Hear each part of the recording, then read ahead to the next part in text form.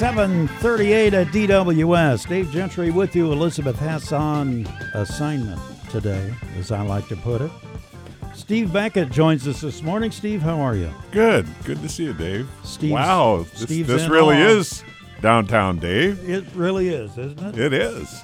You know, this isn't out on the farm, man. I fought it, but here we are. It's not bad. And you get to see the city building from here and everything else once the You're part of the world sun here. comes up. Yeah, and you see quite a bit of activity here in the lobby and all that, so that's all kind of nice. Well, let's see. What's going on today? I guess we have a new president in Zimbabwe. Yes. So, after 40-some years. After Robert Mugabe is out.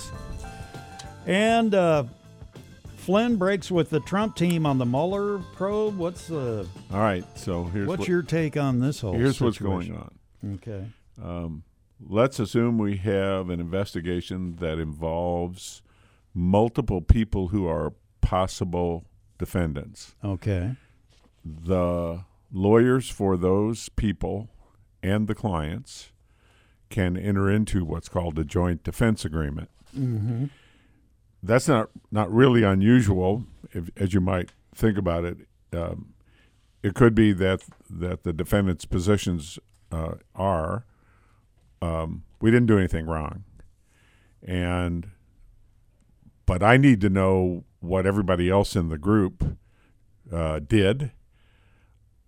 I need to be able. I'm a lawyer, and I need to be able to talk to them, and the lawyers for those people need to know what my guy or my lady has done. And how can you do that? How can you have all those people sit down and talk with one another, with the lawyers, and share information without creating potential witnesses against you? And so a joint defense agreement allows the lawyers and the clients to work towards having a joint defense. And in the meetings where everybody's there, the attorney-client privilege still applies. And, of course, you can't somebody might be offered a deal, and if that happens, you need to be able to break the joint defense agreement. Or, I could get in there and I find out there's a rotten apple in there, and I don't want my client in it. So you can end it. I think that's what's happening.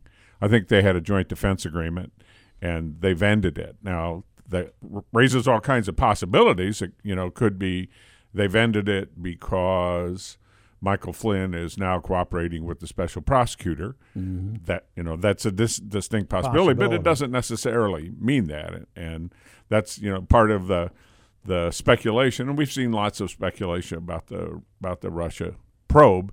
We really don't know, and I think the Mueller team, has done a very good job keeping their cards close to the vest.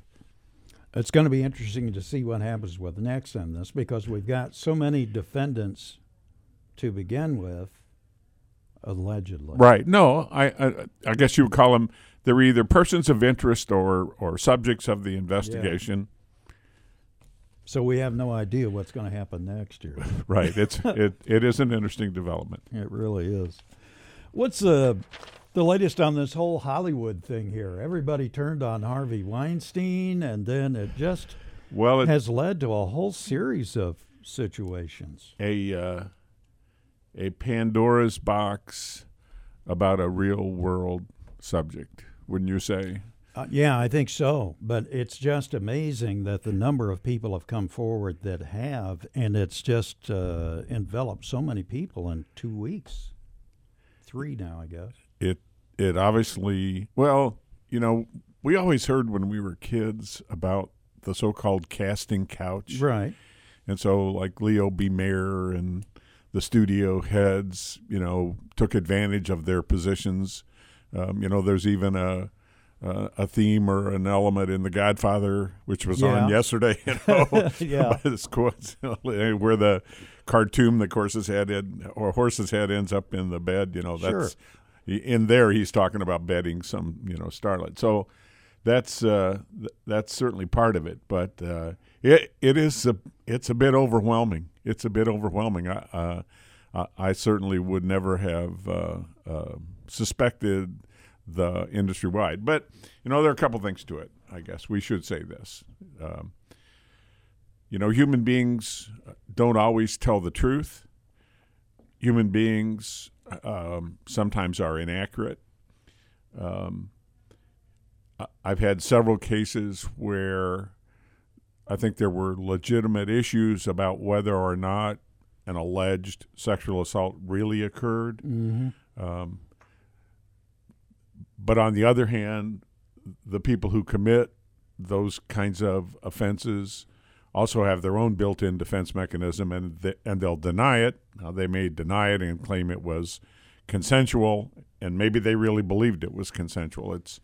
It's hard to say, but you see what a mess it is. It's who's telling the truth? Which side is telling the truth? Is the victim telling the truth? Is the abuser telling the truth? Are their memories faulty?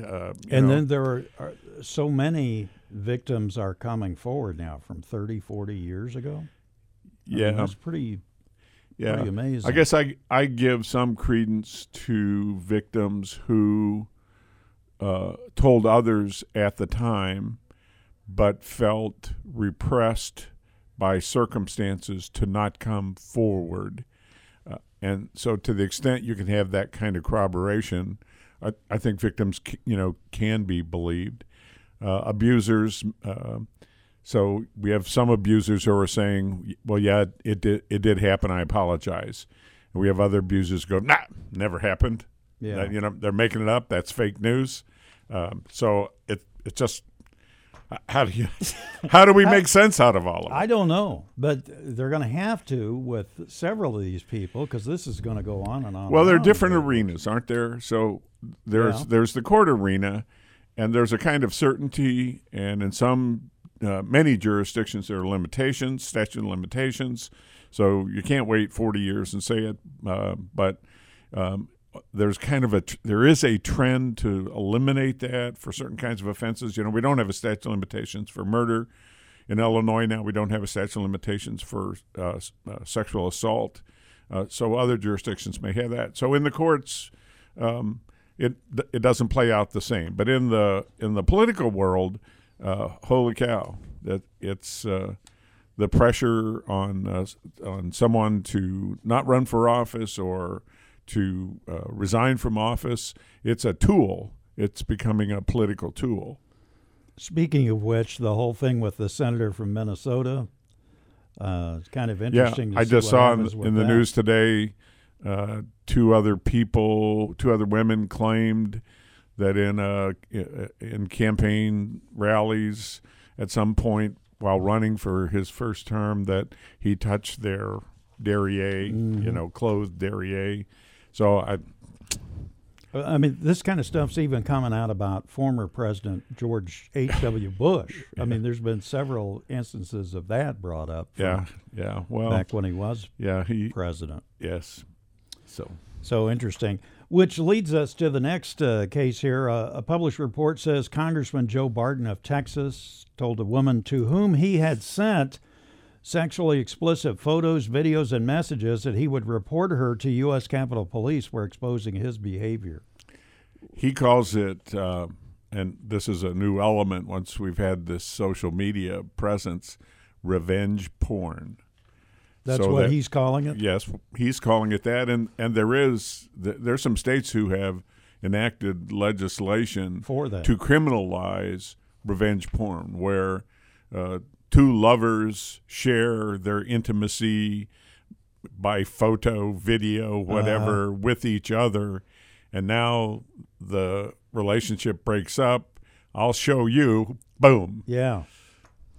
The Washington Post reported Wednesday that the woman, who it didn't identify, played for the newspaper recording of a telephone conversation she had with Barton in 2015. The Post said the recording captures the Texas Republican warning her against using the materials in a way that would hurt his political career. I think we can see just by the discussion we've had this morning, this appears to be a bipartisan problem. It does. I mean, everywhere you look on both sides of the aisle here, there's something happening here. Well, it's sort of men and women, right? Yeah. There's a lot of that to this. Interesting. All right. Well, what have you seen around here so far? You like the studio? I like the studio. I got to Tom Kasich just walked by. I got to see Tom Kasich. This is. I used to come in here and visit with Lauren Tate and talk about sports law and things like that. So this is very nice. Very, very, very nice. I hope to get invited back sometime. We might do that. You never know, Steve. Thank you, buddy. We appreciate it. All right, Dave. Have a good day. We got more coming up on News Talk 1400 DWS.